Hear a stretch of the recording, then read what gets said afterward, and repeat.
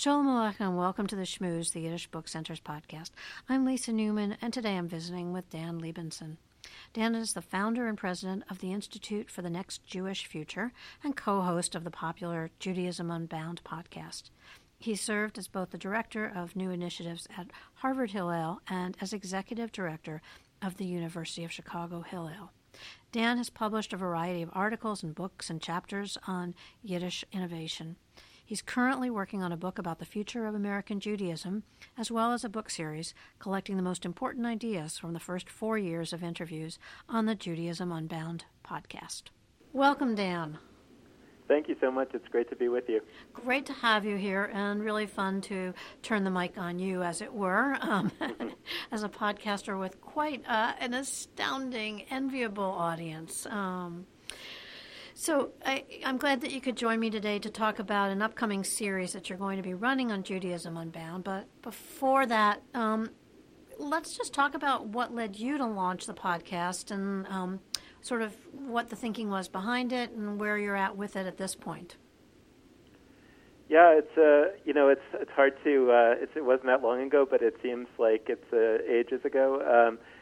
When I think it really, as good things do, I think it flowed out of our own need that Lex and I, my co-host Lex and I, felt that we had a sense that Judaism was changing and Judaism should change, but we didn't really know exactly how it was going to be changing, and we wanted to write a book and felt stuck at a certain point that we didn't quite have the book and we still only had the impulse of what was happening, and so we decided that we needed to do more research, and we thought it would be fun to do it in the form of a podcast and kind of share our explorations with a wider audience. We didn't have any sense that it would be this large of an audience, and I think that we just have found that actually it's that orientation, which is incredibly sincere, that we're learning ourselves and we're working out our ideas out loud, that's actually something that's attractive to people, that it's not here's what you should know or here's how you have to think about it, but it's really just an invitation to a project of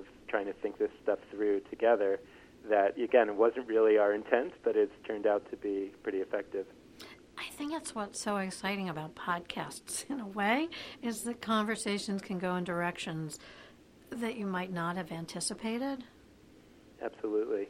And you have the luxury of, if I can ascribe a print word to it, you have long-form podcast, which is great. Right, and we're not fixed to any particular length. There's no commercial breaks that have to happen at a very particular time so that the arc of the story has to be told in a very particular way, and it just allows us, or it has allowed us to just explore, and that really, I've been making the analogy for a long time that we are a generation analogous to the desert generation, the Jews that wandered in the wilderness for 40 years between Egypt and the Promised Land, and that wandering metaphorically is actually an essential part of getting from one place to another. I think we have the myth of the visionary who knows exactly where we're going, but I think that story actually captures a deeper truth, which is that, yeah, there's some vision and there's some attempt to do some pathfinding and some direction setting, but the wandering is not only necessary, it's not only something that happens inevitably, but it's actually a really good thing because it's in that wandering and in that not knowing exactly that you find some of the most exciting possibilities. Yeah, and I think also the sort of whole history of debating and exploring and questioning and having conversations runs deep in Judaism. Right. So I know we connected, Susan Bronson, the Yiddish Book Center's executive director. You were in touch as you learned about, and we extended an invitation to a lot of organizations to partner with the Yiddish Book Center. We're launching a new initiative in our 40th year, which is 2020, and that's the Yiddish Book Center's Decade of Discovery, which really aims to sort of foster a deeper understanding of Yiddish and modern culture in the country. And we're launching this initiative in partnership with a lot of other organizations and entities. We're going to be holding special events and conferences and different courses, exhibits, etc., on and on. And we're really excited that Judaism Unbound will be partnering with us as part of the Decade of Discovery. So each year, as you know, and I'll just explain this for our listeners, we'll be focusing on a different topic. And in this inaugural year, the topic is Yiddish in America, Cultural Encounters. And you're going to be launching a series about this and under that umbrella. I wonder if you could speak a little bit about the thoughts you have about that, how it relates to Judaism Unbound, and let's go from there. Yeah, I think there are three things that at least intrigued me in the initial conversations and thinking about doing this. One was really just this exploratory quality of Judaism Unbound, that I'm not really sure what the role of Yiddish in the future is. Does it have one? What should it be? We have an impulse that it does, that it's certainly an area that's generating a lot of interest. And in the true spirit of Judaism Unbound, we just wanted to explore that with some of the people that are thinking about it and see what comes up. I think a second piece that was intriguing is that Yiddish seems to be something that's of a lot of interest these days to the younger people. And my co-host is about 20 years younger than me and is more of the generation of folks who are really captivated, I think, by Yiddish these days. I think it started, I don't know what it started exactly, but I know that my generation, Gen X, had some of the early folks who were, coming to the Yiddish Book Center actually in its early years and then going into careers in Yiddish academia and otherwise. And now it feels like it's captured the imagination of the young people in an even bigger way. And so I think that, again, that's something that we wanted to explore, is what's really going on when young people who may not even have grandparents that were native Yiddish speakers are really finding this to be something that they're passionate about.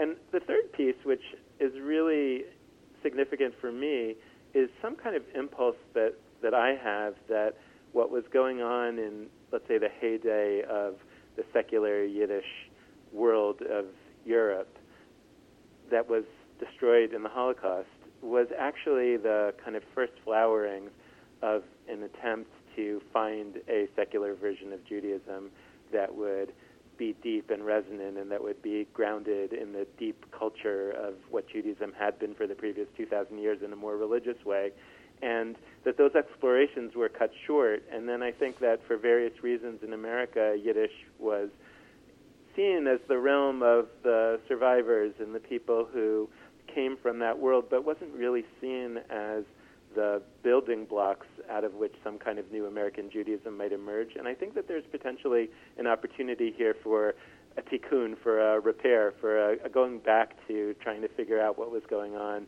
in Europe in that secular Yiddish world before the war, and to see if we can somehow try to start rebuilding on that foundation here in America. And some of that has to do with Yiddish as a language, and some of it has to do with Yiddish as a sensibility. And that's where actually some of my work has been in translation from Hebrew to English. And so I'm very intrigued by this whole concept of translation and what does it mean to have a large part of our cultural productivity in a particular language that realistically most of us are not going to speak in the future, and yet that can nevertheless be really significant to what's going to happen in the future. So those are kind of the angles that at least I'm coming in to this thinking about, and it has been interesting in the conversations that we've already recorded in the series, and the ones that we're hoping to record in the next few weeks are starting to scratch at some of those things. So it's been really interesting and exciting for me. You mentioned the difference in age between you and your co-host, Lex, and I was listening to an interesting episode of yours in which you're both talking about that sort of, I guess, can I call it a generational divide, or just in the difference in perspective and the difference in engagement, and sort of what each generation has a different takeaway or take on aspects of Jewish culture, and certainly Yiddish culture and their modern Jewish culture. And so I wonder if you and Lex went back and forth a little bit in terms of that relationship with Yiddish culture and how it informs modern Jewish culture. Yeah, I mean, I think we're still sorting that out. We typically do a kind of wrap-up episode after the end of a series where it's just the two of us, and we try to go deep into some of those kinds of questions. We haven't actually sat down and done that yet, so I'm not sure exactly what we're going to find in that. I think that there's two things that come up when we're talking about people that are some substantial number of years apart from one another in age. One is generational. It's like, are there things that are particular that Gen X does as a generation versus what the millennials do as a generation? And then there are also elements where it's not necessarily generational, but it's more about life stage. So what is somebody who's in their late 40s, early 50s, that has teenage children? How is that person different from a person who is in their late 20s or early 30s and doesn't have children yet? And, what are the ways in which we're thinking about the world differently that may or may not be generational? I think with Yiddish, what's been interesting to me is to see that I think in my generation, the interest in Yiddish has been more about the language, more about understanding the culture, the European culture from which Yiddish came. And I think that in the millennial generation, there seems to be this passion about Yiddish and its connections to the left, and that somehow Yiddish can be alive in a very real way in, let's say, American millennial culture, millennial Jewish culture, in a way that I don't think people in my generation really even imagined. And it's interesting because maybe then my generation, Gen X, is this kind of sandwich generation, because for my grandparents, it was everything. And in a way, for Lex's generation, it's also everything in a certain way. And that's something that I'm grappling with and thinking about. Maybe my generation is actually the one that didn't have a chance to really have Yiddish be a substantial part of our experience, and I think we're the poorer for it. I think it could be an expansive conversation because with each generation there's a different set of circumstances that inform or impose themselves on why we engage or don't engage, or why we are or aren't curious. And I also think we're in a really interesting place right now where with all that, digitization and time period, et cetera, are allowing us all of these organizations to make so much information and so much cultural production available that we have that amazing luxury now of saying, all right, let's explore it, let's unearth it, and let's sort of regenerate it, reimagine it. It's very heady in a way. Yeah, and I think that it's fascinating to understand the incredible impact of one project, one organization in making that happen. I mean, who knows what would have happened if the Yiddish Book Center had never been created, but it was created and has been the driving force behind a lot of what's happened. And, it's really, that's another part that's so interesting to me in this whole project, because a lot of what we're trying to explore as Judaism Unbound is to say, yeah, the Jewish world is this huge thing, and there are all these different institutions, and they're going in a million different directions. A lot of them we don't like that much, and we don't find compelling. And we have this sense that there could be a different Judaism that could be created in the future. And it's amazing to see how one project has the potential to really steer the ship in a different direction.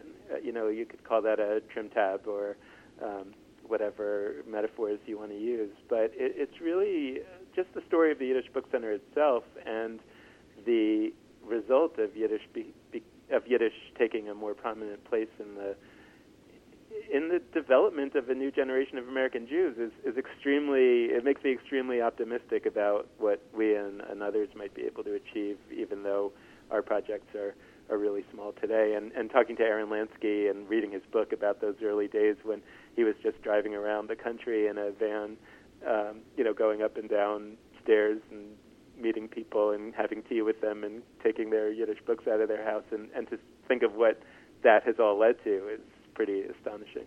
Well, without a spoiler alert, may I ask you either to talk topically or to talk about the different people that you're interviewing for part of this series in terms of how that sort of comes together in building that narrative arc, as it were? Yeah, well, we're still in the process of building it. It's really interesting.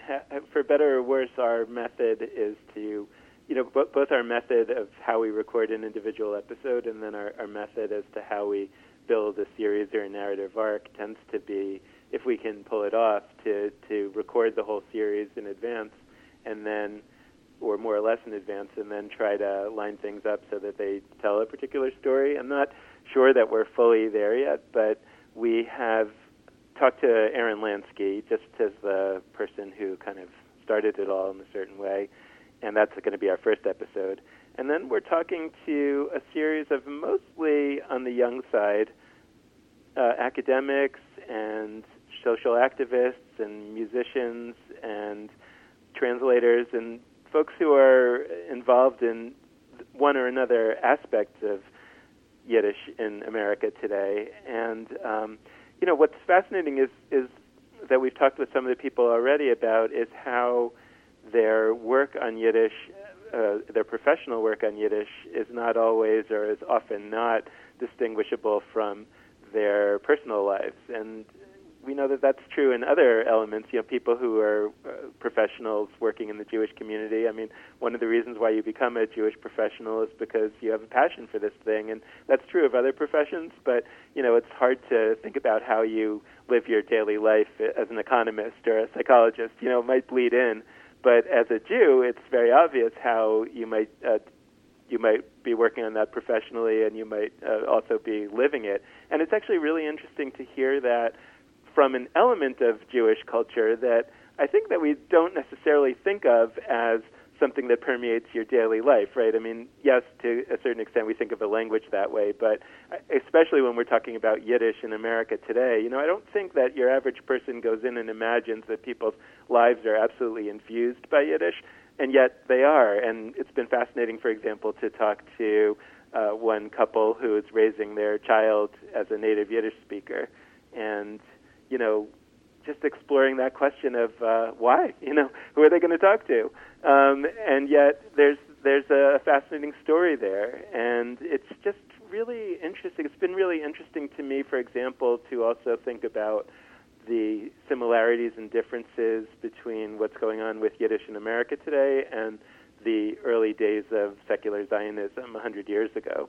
Because then, too, there were these small numbers of people that were raising their children as native Hebrew speakers. And you could say, what is that for? Who are they going to talk to? And yet, 100 years later, we understand that they were the visionaries on the leading edge. And so I think that the people that we're trying to talk to, for the most part in this series, are people who are also, I'm a huge fan of Apple and Steve Jobs, and how Steve Jobs used to talk about Apple as for the crazy ones and the people who, just sort of don't take no for an answer and have a crazy dream. And now Apple, is the biggest company in the world, and everybody has Apple products, and so I'm kind of thinking about this as like those early days of Apple where, we're talking to the crazy ones who just may be onto something. Well, it may seem interesting to those of us who aren't raising children and speaking Yiddish, etc. But no, I don't. All kidding aside, I think it's really interesting to see when we call this, Yiddish in America, cultural encounters, the way in which understanding this cultural production that happened in Yiddish informs our understanding, I think, of Jewish identity. Mm-hmm. Do you see that, or on the secular side of things? Well, it's weird because it feels to me, and this is something that I didn't come into the series thinking, and that now I'm noodling over, is what do we identify as Yiddish, and what do we identify as maybe cultural encounters with Yiddish? Because I think that we have this natural idea that there are these texts, these traditional Jewish texts that are in Hebrew, the Torah, or Aramaic, the Talmud, whatever old languages these are in. And we don't even bat an eyelash to say, hey, if somebody is writing stories or writing literature or nonfiction that is in some kind of dialogue with those texts, that what they're doing is Jewish.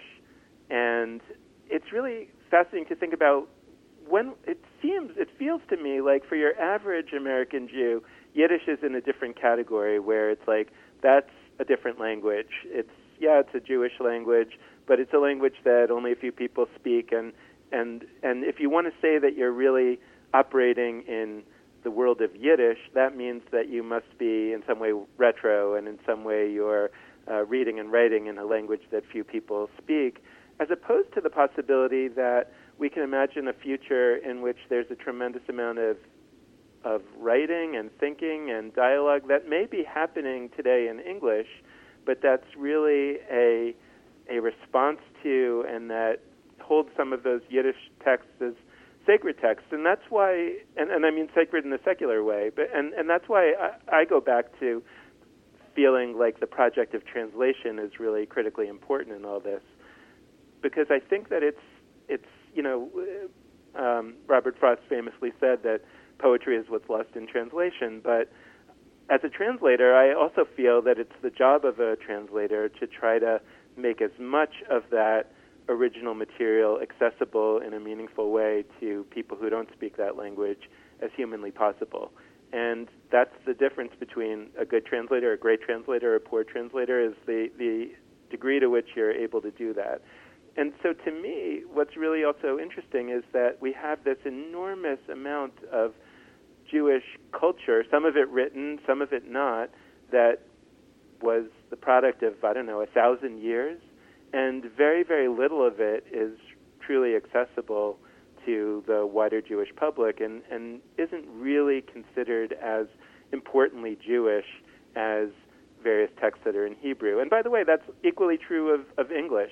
We're big fans of the website Sefaria, which is a website that is trying to collect all the ancient traditional Jewish texts and make them fully accessible and searchable on the internet. And I'm really hoping and praying for the day when they're going to add Yiddish texts and English texts and really understand that, and I think they do understand it. I think it's a question of resources, but where the world will really understand that there's this tremendous amount of Jewish texts that were written in other languages that are essential parts of the Jewish heritage, and how are we going to move ahead with access to that stuff when we don't speak that language? And so I think it's interesting to think about Yiddish as both a language that we should study and that we should learn, or people should learn, and that we should revive in one way or another.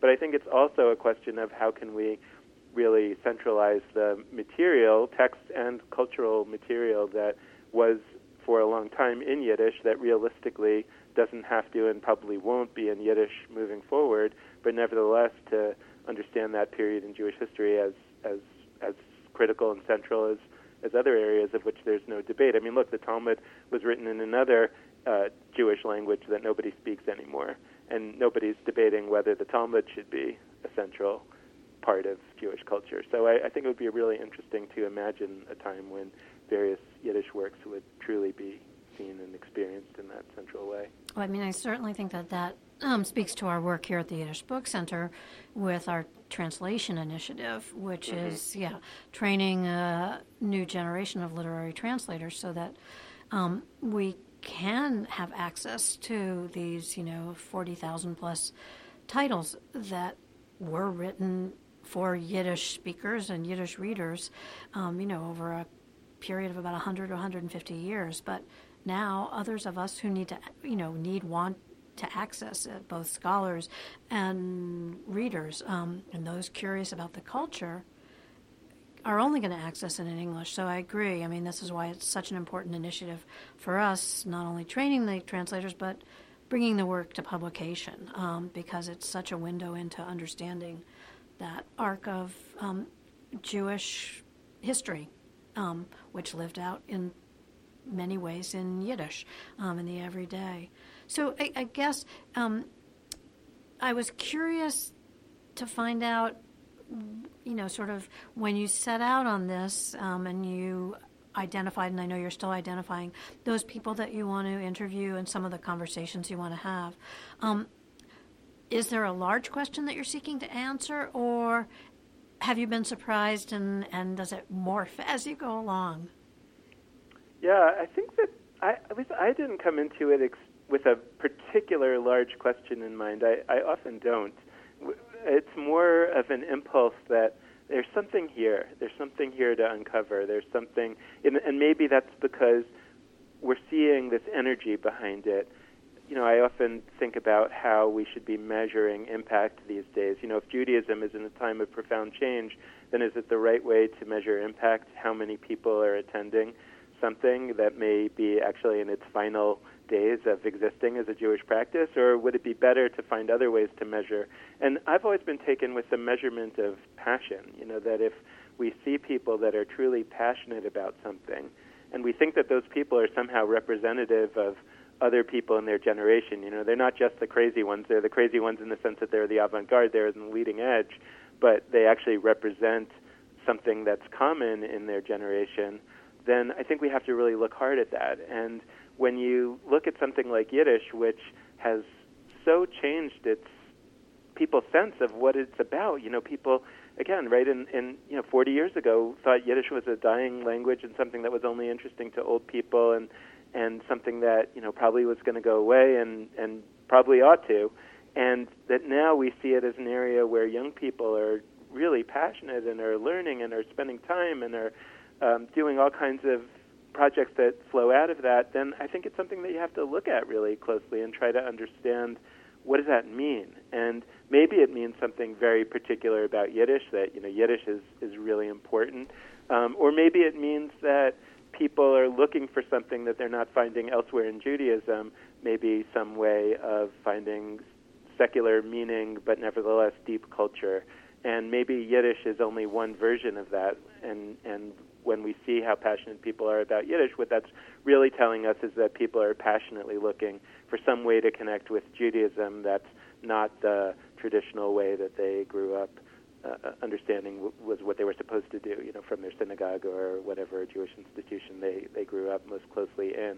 And so that's still my question. I think that my impulse is that it's both of those, right? That there's something in particular about Yiddish, and there's also that the passion about Yiddish is telling us that people are looking to have passion about Judaism, but they're not finding it in some of the traditional practices. So that might mean that we should push more and more people towards an encounter with Yiddish, and that might mean that we should just be more enthusiastic about other experiments. I feel like, again, Aaron Lansky's project 40 years ago seems to me like it was an experiment, and it was actually two experiments at the same time, and one of which has been understood well, right, which is that it turns out that there's a future for Yiddish. And the other experiment, and in talking to Aaron, it was really clear that it's also that he and the others who are working with him were passionate about Judaism, but looking to express it in a different way. And this happened to be the way that they expressed it, but we know that others 40 years ago and certainly others today are expressing it in other ways around other topics, and that those, if we can imagine if we can take the really surprising thing that happened with Yiddish, because there were some people with great passion and skill, and think about what would it look like if people with similar passion and skill applied that to various other topics in Jewish life that may seem niche or small. And we can really imagine that those are going to grow big, just like Yiddish has under the leadership of the Yiddish Book Center. It gives one a sense of optimism and excitement about the future of Judaism, as opposed to the gloom and doom that we often hear from some of the institutional leadership of institutions that seem to be not capturing people's imagination today. Sure, and I think, many of the questions that you ask, I think are interesting things that were considered in the literature that we're finding, by being able to read this in translation. Two books which we brought out, Mendel Mann, Seeds in the Desert, and Hirsch David Nomberg. Their short stories really grapple with that idea of modernity and where is the place of these writers in that world, having been brought up in traditional, with traditional Yiddish education, and then sort of wanting to broaden their place in a, sort of more cosmopolitan world, and how do they sort of wrestle with that? And it's interesting to read that work, which was published, in, the early 20th century and into the mid-20th century, to see that we continue to have these conversations, which are important conversations and certainly interesting ones. So, again, let's just go back. Your series, which is, again, part of the Decade of Discovery, will be airing on Judaism Unbound beginning in January? Yep, beginning the first Friday in January, which is January 3rd. Wonderful. And can you tell our listeners how to find that? Well, they can go to our website, www.judaismunbound.com, or they can just go to, whether it's iTunes or Apple Podcasts or Spotify or Stitcher or any of the podcast apps, and just put in Judaism Unbound into the search box. Actually, usually you can just put Judaism, and it'll be the first one that pops up. And all you do is hit subscribe, and you'll get them every Friday. We actually intentionally release them on Friday morning so that people who don't have a different Shabbat practice might be able to have listening to some Jewish conversation as their Shabbat experience that week. So that's always an option for people. Right. And will there be... these will come under the umbrella of one series, or you'll just be posting them over the course of a couple of months or something? Well, they're going to be one series in the sense that they're going to be all one right after the other. Mm-hmm. It will take about 2 months for them to come out because there's 7 or 8 of them, and they come out once a week. So we hope that folks will enjoy it, and then if they like the direction that we're taking, they're welcome to stick around and listen to the other topics that we explore. I'm sure they will. So many thanks to you, Dan, for taking the time today and to all that you bring to the conversations that you facilitate and host on Judaism Unbound. It's really interesting, and I encourage listeners to listen to the episodes about Yiddish, but also to more broadly tune in to Judaism Unbound, because you wrestle with some interesting conversations in informed ways. So thank you. Thank you so much, and thank you for what you do. It's great to be part of a team that's out there trying to do some new and interesting stuff in the Jewish world. Well, we are thrilled to have you as part of the Decade of Discovery and look forward to listening to your episodes. All right, take care. Thanks so much. Yep. You too. Bye-bye. You've been listening to The Schmooze, a production of the Yiddish Book Center in Amherst, Massachusetts. To subscribe to this and other podcasts, visit yiddishbookcenter.org. I'm Sarah Bleichfeld. Be well, be healthy, and tune in again soon.